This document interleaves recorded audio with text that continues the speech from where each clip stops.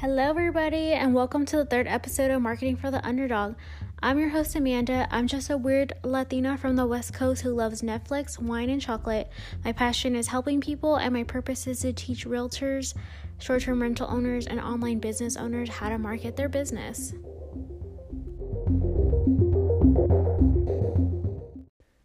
Hello, everybody. Thank you again for listening. I truly appreciate it. This is part 2 of how to decide what marketing strategy is best for you. Right now, it is April 2nd, 2020, and I've pretty much been at home for about a week and a half now. I've gone out to get groceries and to go out on a walk in my neighborhood, but that is pretty much it. I've connected with a lot of people in my industry as well as prospective clients from Instagram and LinkedIn. I think right now is a time that I'm just taking to build my relationships online. Anyways, I just wanted to kind of give you that update during this crazy time that we are experiencing with the pandemic and everything like that.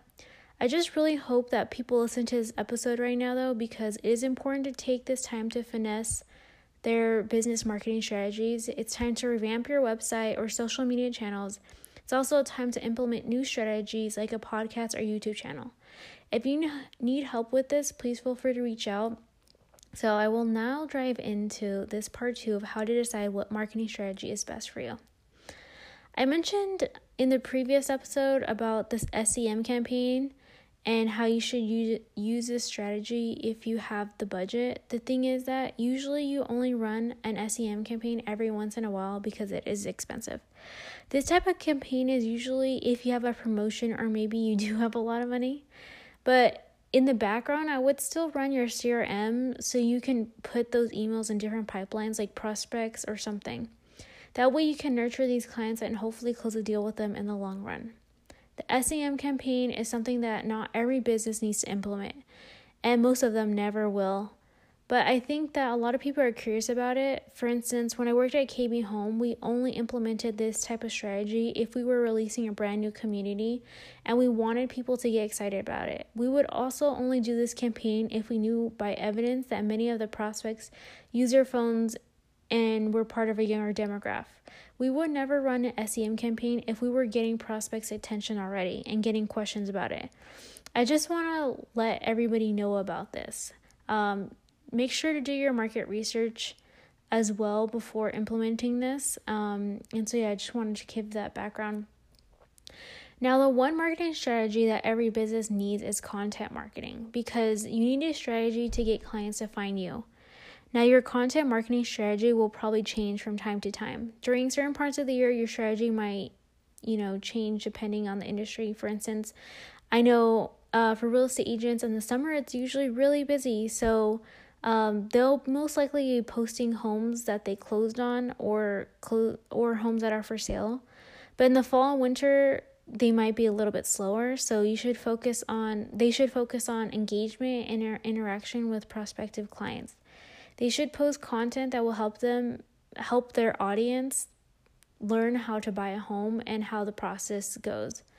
Ideally, realtors should be engaging with posts all throughout the year, but I kind of know how this goes. It's like in cycles, right? Every business has its ups and its downs.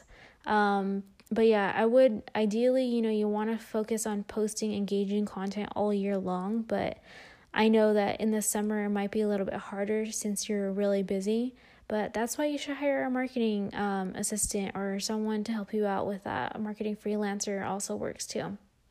Anyways, the next strategy that I didn't touch on in the last episode is paid advertising. If you have the budget, then you can definitely put your money towards advertising on Google and Facebook.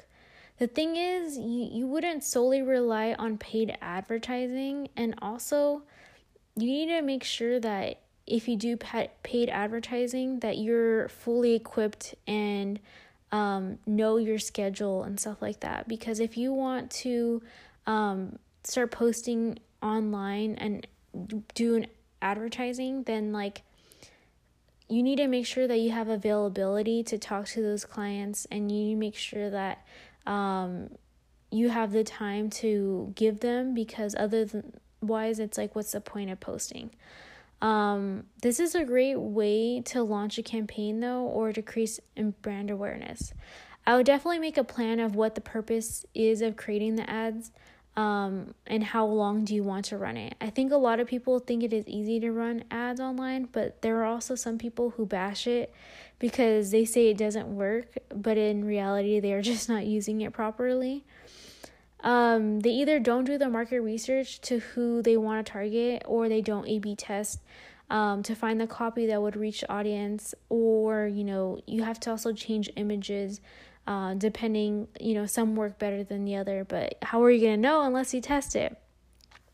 With online advertising, the big thing is also retargeting. I think a lot of people hear about retargeting, but they might not know what exactly it is. So here's Wikipedia's definition of retargeting. Behavioral retargeting, also known as behavioral remarketing or simply retargeting, is a form of online targeted advertising by which online advertising is targeted to consumers based on their previous interactions.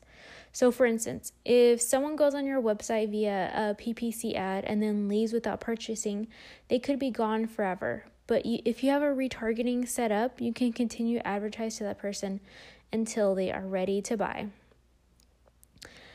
I won't go into this too much, but I just wanted to let you know about it. So moving on to the third strategy I want to talk about was video marketing. Here are some statistics about video marketing, and by the way, you can look these up on wordstream.com and Google video marketing stats. The first one is 45% of people watch more than an hour of Facebook or YouTube videos a week.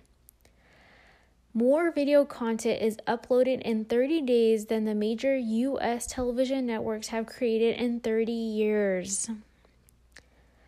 Next one, the 25 to 34 age group, or millennials, watches the most online videos, and men spend 40% more time watching videos on the internet than women. I just kind of want to touch on that one really quick, actually, because when was the last time you went on YouTube and you looked at like how to change a tire or how to cook a certain dish? Just want to have you think about that for a second, because a lot of people, they're Googling, instead of Googling stuff, they're typing in what they would Google into YouTube. That way they can find a video and they could see it in person, what they need to do or information that they want to know about. So take that into consideration, your own like behavior, consumer behavior, and how you can affect your client's behavior. With these statistics, I would commit to at least, posting 1 or 2 quality videos on a YouTube channel or Instagram page to increase your awareness.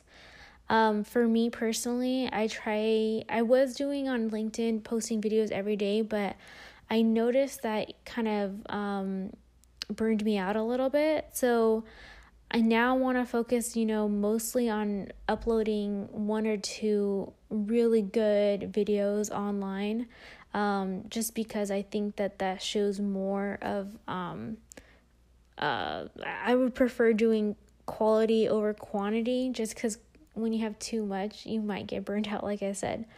So that's just something to take in consideration. I think some people will ask why I didn't talk about websites as part of a marketing strategy. And the reason why is because I think website is basically a tool. It's kind of like a flyer.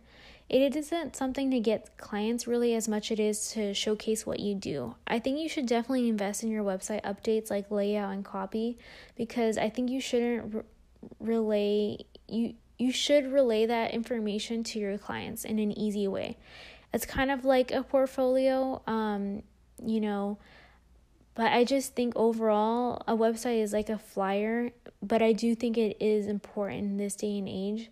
Everyone is online and they're looking you up, so I think that you should definitely have a website, but it's not as, I wouldn't solely focus on like getting leads to get on your website and stuff like that. But I would definitely say that it's good to have a website with the stuff that you do, the photos, what you're familiar with, and also, just for them to get an insight about you. Not to say that you can't get leads on your website, because you definitely can, but I just want to do like a little disclaimer that I kind of see it more as like a flyer of what you do and stuff. Alrighty, well, that's all I have for you today. Please remember I do offer marketing and branding services and one-on-one coaching program. So if you want to chat about the best marketing strategy for you, or if you need an audit, I can definitely do this for you. Make sure to schedule a time to talk to me, or you can message me on Instagram, Facebook, or LinkedIn. I'll try to reply fast. Thank you and have a great day.